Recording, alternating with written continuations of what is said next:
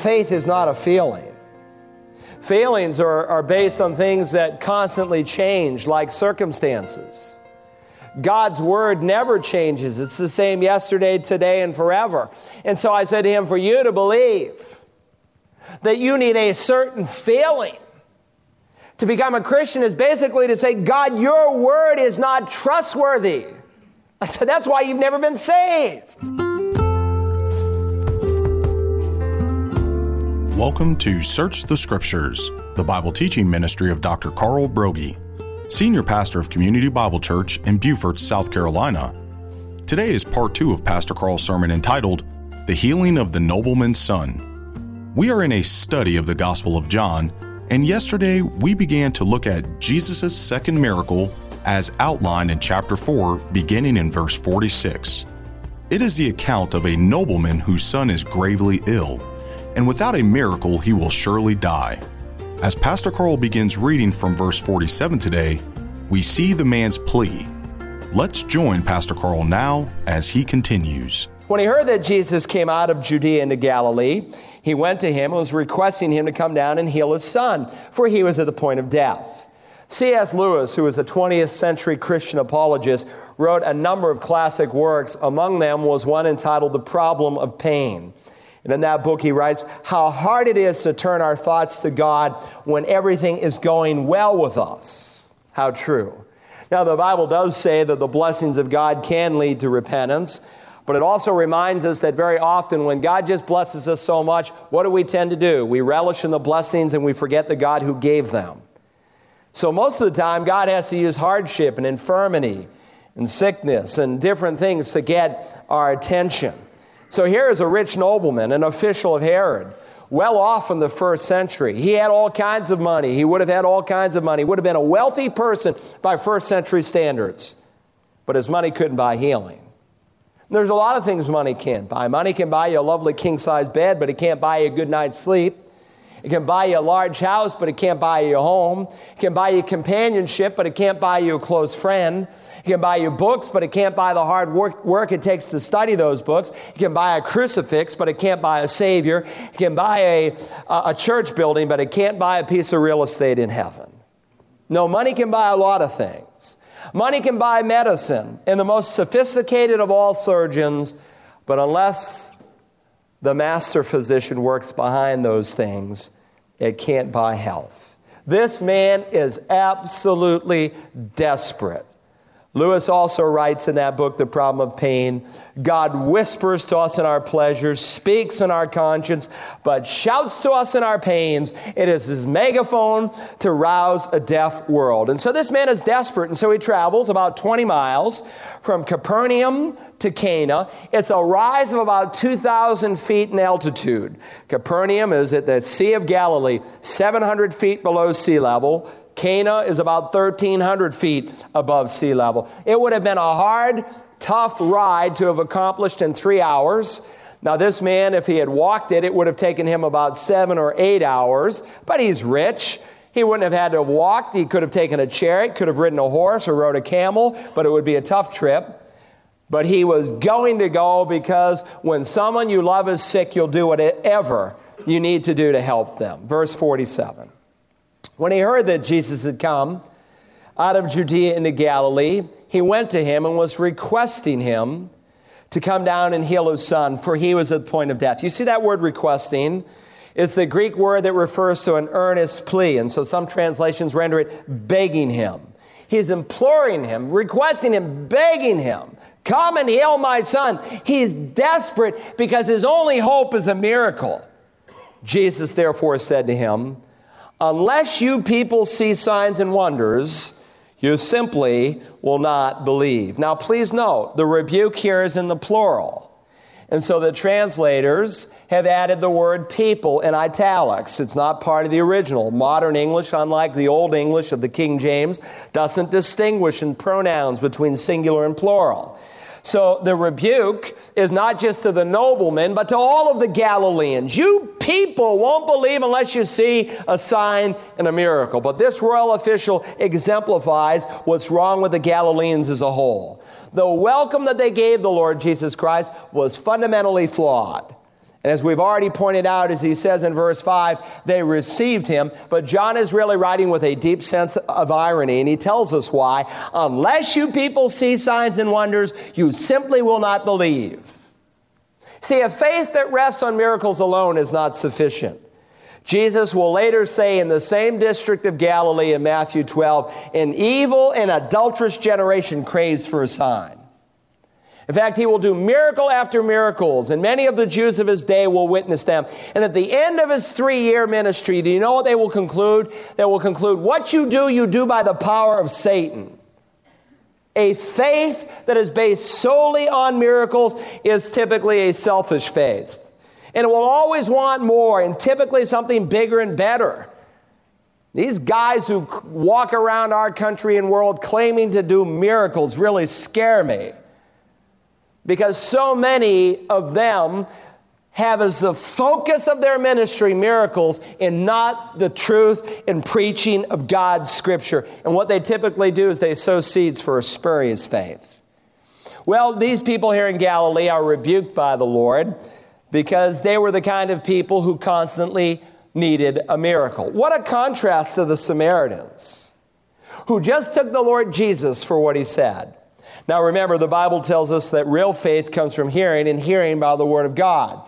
And Jesus knew that a temporary excitement or a faith that's based on a miracle is not enough. In fact, when we come to chapter 6, he's going to do an absolutely incredible miracle in Galilee. He's going to feed 5,000 people, and everybody's going to love Jesus. Oh, he's great. Look at the entertainment. Look at the miracles and the food. It's wonderful. But when he interprets the miracle, and he begins to preach doctrine, all but a handful of the 5,000 people turn away.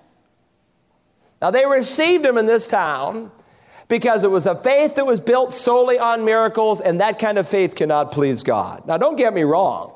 Neither Jesus nor the Apostle John is discrediting the importance of our Lord's signs. He's already said, look, the function of me recording the miracles that I record is that you might believe that Jesus is the Christ, and believing that you might have faith in his life in his name.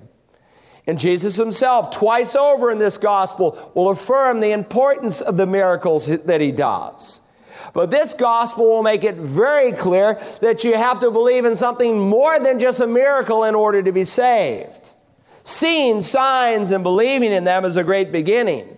But that kind of faith cannot save you any more than the kind of faith to trust God to put food on your table, to take care of your sick baby, to pay the next house payment or car payment or whatever it might be. That kind of faith cannot write your name in the Lamb's Book of Life. It's a great beginning, but ultimately you must come to a person, to the Lord Jesus Christ, and trust him. It's one thing to respond to a miracle. It's quite another thing to give yourself to him where you continue in his word. Now, you see, God may use an apologetic like miracles, is recorded in this gospel, to show that he's a trustworthy God. Obviously, you cannot put your faith in someone who is not trustworthy. And so God will show that he is trustworthy. He doesn't ask the believer to take a blind leap of faith. No, he demonstrates that he is a trustworthy God. But having demonstrated that, he asks you ultimately to respond. You can't keep saying, show me another miracle. Give me another sign, Lord, and I will believe. You say, Pastor, what's so wrong with wanting to see a miracle in order to believe? Jesus will say, an evil, an adulterous generation craves for a sign, a miracle. Now, if God gives you a miracle, that's wonderful. But don't crave one, because let me tell you why. When you demand a miracle, you really dishonor God and you profane his holy name. Because basically you're saying, God, I can't believe what you say unless you do a miracle. Suppose I say to my son, I'm putting $100 in the bank for you. And this is the first of many installments to follow, because when you leave my home, I want you to have a little nest egg in which to get started in life. My son says, oh, Dad, that's wonderful. But how do I know you did it? Can I see the deposit slip? Can you give me some proof, Dad? You see the insult? See, your word is not enough. So I need a sign. And when you basically say, God, give me another sign so that I can believe, you're basically saying God is not trustworthy. So Jesus says to this crowd and to this official, unless you people see signs and wonders, you simply will not believe. It's not just a rebuke as much as anything. It's a lament of the spiritual condition of these people. Now in Judea, we saw in chapter 2 that people had miracle faith. But that's all they had, and so Jesus would not entrust himself to them because their mentality, like these people, is seeing is believing. Isn't that what people tell you sometimes? Kind of a pragmatic philosophy. I'll believe if God will show me a miracle. But seeing is not believing. Seeing is seeing and believing is believing. The nobleman certainly believed that Jesus could heal his son. Otherwise, he wouldn't have come to him to ask him for a miracle. But he's off in his theology. He thought he had to bring Jesus to Capernaum, maybe to lay hands on him or whatever. He thought he had to bring Jesus back to his home in order for his son to receive back his life. But God's not restricted to healing in that fashion. Some time ago, a man called me who listens to us, our radio ministry in North Carolina, and got my number, I guess, out of the phone book and called me up. He said, Pastor, could you come to Charlotte, North Carolina? He said, my child is very sick, my daughter. He was an elderly man. His adult daughter was in her 40s. And they say that she will not live the night. I know you're a man of God. Would you come and pray for her? I said, I'd really like to go, but I can't. You're only one person as a pastor, and sometimes everybody wants to pull you in different directions. But I said, I'll get down on my knees right here in my study, and I'll pray with you right now. And I got down on my knees, and I heard this man's broken heart. We prayed for his daughter. And he calls me up the next day. He said, God did a miracle. My daughter is healed. God did that. Distance isn't a problem for God. God can heal if it's 20 miles away or 20,000 miles away. He's not restricted as the omnipresent, omnipotent God. And so John wants us to understand that Jesus is no ordinary person, that he is the Lord God. And so this man, he doesn't understand that at this point, and he begs him, and he uses a tense. He continually, habitually asks him to come to his home. The royal official says, Sir, come down before my child dies. Now, what is he interested in? Well, the welfare of his child. Nothing wrong with that. Nothing wrong with wanting God to do something supernatural. I can promise you, if I had a sick child on his deathbed, I would be bombarding heaven in prayer as this man is.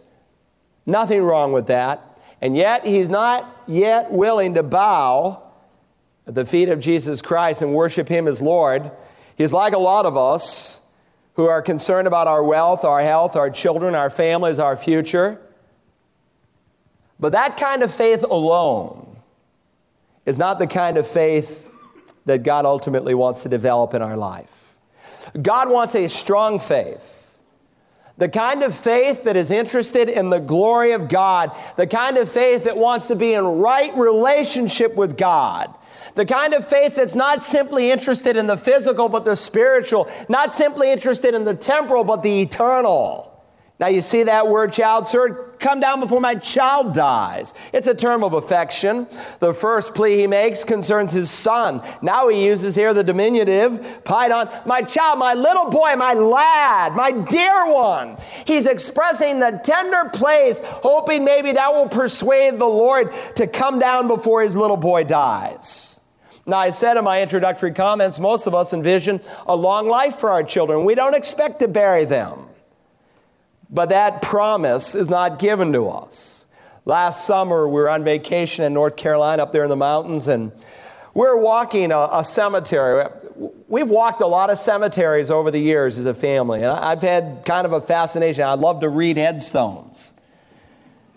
And as we walked in this cemetery that has been in continual use for some 200 years, it was a fresh reminder of all the children that have been buried there even in the last few years. In fact, the first grave that was ever dug on earth was not for a father or for a mother, but for a child. None of us have the promise of tomorrow. James says, you are just a vapor that appears for a little while and then vanishes away. And so I see a father who is scared to death. He sees his son's life like a vapor that appears on a cold day, and it's about to vanish, and he is begging and pleading the Lord to do something. Now, that's the plea he gave. Finally, I want us to consider the path that the nobleman took. Having compassion on this man, Jesus said to him, go your way. Your son lives. He's directing this man on the path of true faith. In essence, he's saying, all right, let's find out, Mr. Nobleman, if you're different from the rest of these Galileans. Let's see if you will believe without seeing. You want me to come down to Capernaum? Well, I'm not coming, because it's not necessary for me to go there. I don't have to be physically present in order to heal your son who's at the point of death. I'm going to stay right here. You go. Your son lives. Now the man said, sir, come down. And Jesus says, go your way. The man says, come down before my son dies. And Jesus said, your son lives. The answer he gave is not the answer this man expected. He had been urging him to come to Capernaum, thinking that it was necessary for his presence. But distance, again, is not a problem for the Lord.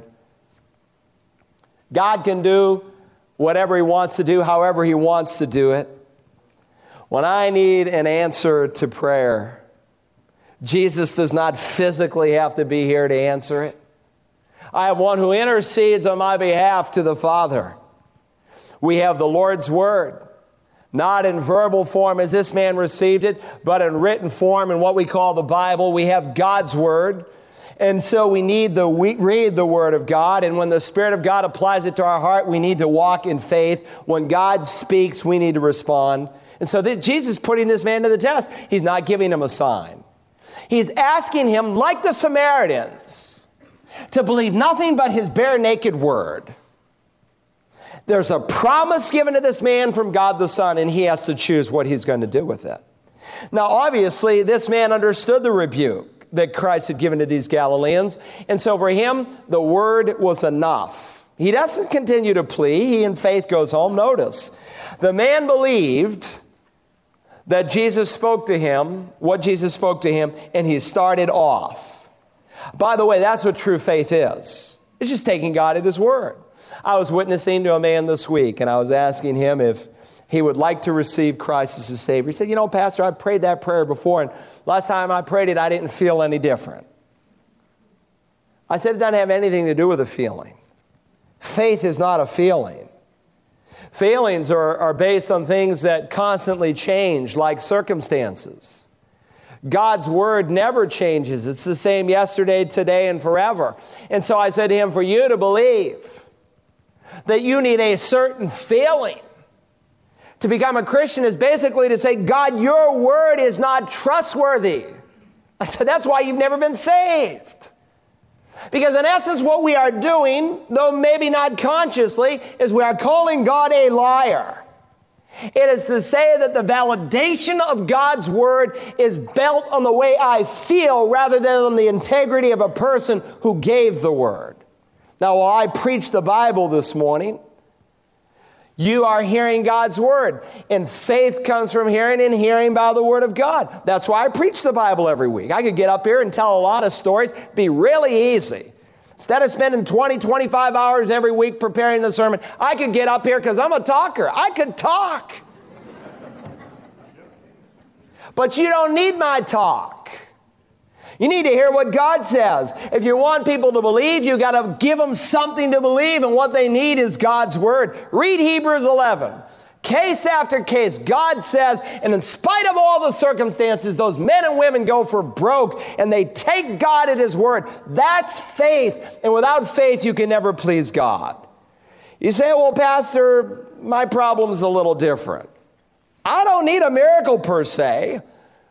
I just have trouble believing what I've heard. I can't help that I can't believe. I can't help it that I can't seem to become a Christian. Oh, yes, you can. Let me tell you something. You don't have an intellectual problem. You've got a moral problem. Your problem is not in your head. Your problem is in your heart. The Bible says, take care that there not be in any one of you an evil, unbelieving heart. It's not that you cannot believe, it's that you will not believe. It's that you are unwilling to put yourself under the authority of the Lord God who made the promise. Listen, God has given you faith. We studied in John chapter 1, the true light coming into the world enlightens every man. You can believe if you will believe. The problem is you won't believe.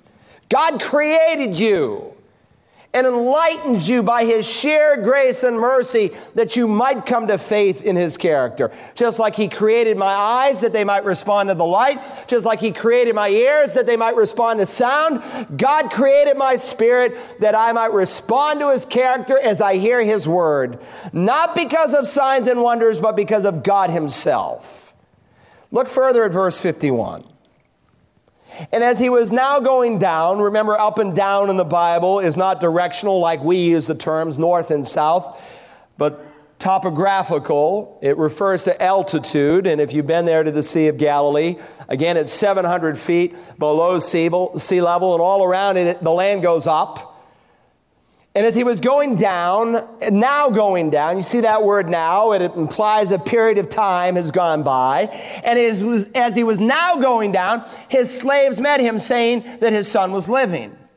By the way, their statement, his son was living, is made in the same tense that he made the plea. Oh, boss, your son's alive. He's been made well. The fever's gone. They're going on and on and on. That's the tone in the original. So he inquired of them the hour when he began to get better. They said, therefore, to him, yesterday at the 7th hour the fever left him. Now, the 7th hour is 1 o'clock in the afternoon. Remember, the only ones in the first century who counted time like we do today from midnight to noon and noon to midnight were the Romans. And typically they only did that concerning legal documents, so that when a document expired at midnight, you had a legal basis in which to measure time. But the common people of Rome, and certainly all the Jewish people, really going all the way back to the time of creation, thought of the day as running from dawn to dark. And so the Jews, like most Romans, divided the day, at least the daylight hours, there are night watches, but the daylight hours from 6 a.m. to 6 p.m. And so when he says the 7th hour, he's talking about 1 o'clock in the afternoon. Yet when asked for the precise time, at what time did the fever left him? Notice how they do not respond. They do not say today at the 7th hour. Very important. But yesterday at the 7th hour, the fever left him. What does that tell you? It tells me that the father waited a day to go home. Remember, the two towns are only about 20 miles apart. It's 1 o'clock in the afternoon when Jesus speaks the word that he believes. He could have gone home that night and made it there that night. But the servants greet him yesterday at the 7th hour, the fever left him. Evidently, this man's faith was so strong, he was not in a hurry to get home to see his son, though you know he earnestly wanted to see him. Perhaps he was tired, hungry, emotionally exhausted from weeks of sickness, and he collapses and spends the night. Maybe he had driven that horse so hard he's going to give it a rest. Whatever the circumstances, he could take time to eat a meal, get a good night's sleep, get up and go the next day to Capernaum. No longer any need for breakneck speed. Hey, this is great faith. Maybe one of the best examples of faith in the entire Gospel of John. Yesterday at the 7th hour, the fever left him. He is relaxing and trusting in the greatness of God to wait a day. So the Father knew that it was at that hour in which Jesus said to him, your son lives, and he himself believed in his whole household. The boy had been completely healed, and the healing took place at the very moment Jesus spoke the word. By the way, he's not surprised, but with kind of a calculating mind, he says, hey guys, what hour did it happen? Boss, at 1 o'clock the fever left him. So the father knew. He knew it was the exact time, 20 miles away, that Jesus spoke the word and it was done. And the Bible says he himself believed. You say, I thought he already believed. Yes, according to verse 50, he believed Jesus' promise. The man believed the word that Jesus had spoken to him, but that was not the kind of faith that would write your name in the Lamb's Book of Life. Hey, there's a lot of pagans today who believe God for something, but not the kind of faith they need that would write their name in the Lamb's Book of Life that will guarantee it will be there when they meet God in judgment. Previously, he'd believed God for a healing, but he had not believed God yet for salvation. Previously, he believed God for a miracle, but not in Christ as the Messiah. Here, in essence, the word is being used to describe someone who becomes a Christian. Previously, he had known and believed enough about Christ and knew that he could heal a son. But this sign, this miracle, as it unfolded, he knew that Jesus was the Christ. He knew that he did something that only God can do. Instantaneously, over distance, completely, his son is healed. And it transformed his faith into the person of Jesus Christ. And like the Philippian jailer, he's excited. He goes home. He gathers the family. I can see him. Hey, wife, children, servants, household.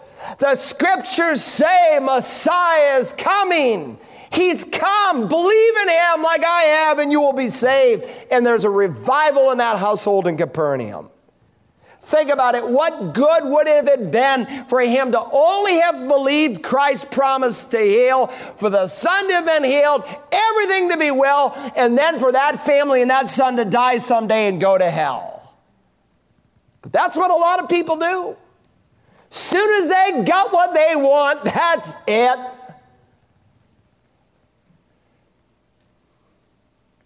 Now, Christ didn't heal everybody. He healed certain individuals to communicate certain truths, but he'll save anybody who will call upon his name, for whoever will call upon the name of the Lord will be saved. He didn't come principally as a teacher, though he taught. He didn't come principally as a healer, though he healed. He came as a Savior, for the Son of Man has come to save and to seek that which is lost. John said there's a whole lot of other miracles the Lord did, but these have been written that you might believe that Jesus is the Christ, and that believing you might find life in his name. He concludes the story with a little editorial comment. Notice. This is again a second sign that Jesus performed when he had come out of Judea into Galilee. This is the second time in terms of those done in Galilee, because many others were done, as we already noted at the end of chapter 2, and certainly the second sign that John records and spends time with. The first, to show that Jesus can answer man's disappointments. The second, to show that Jesus can answer man's doubts. If you enjoyed today's message, you can order a CD or DVD copy by calling Search the Scriptures at 877-787-7478 and requesting program John 011. Don't forget that tomorrow, Pastor Carl's wife Audrey is in this time slot with her program for women, Mothering from the Heart. You can hear more of Audrey's messages on the Search the Scriptures app found on the iTunes and Google Play Store. Also, check out Audrey's podcast, Rare But Real, on Apple, Google, and Spotify podcast platforms. You can also listen to her podcast at searchthescriptures.org. We hope that you will join us next week as we continue to search the Scriptures.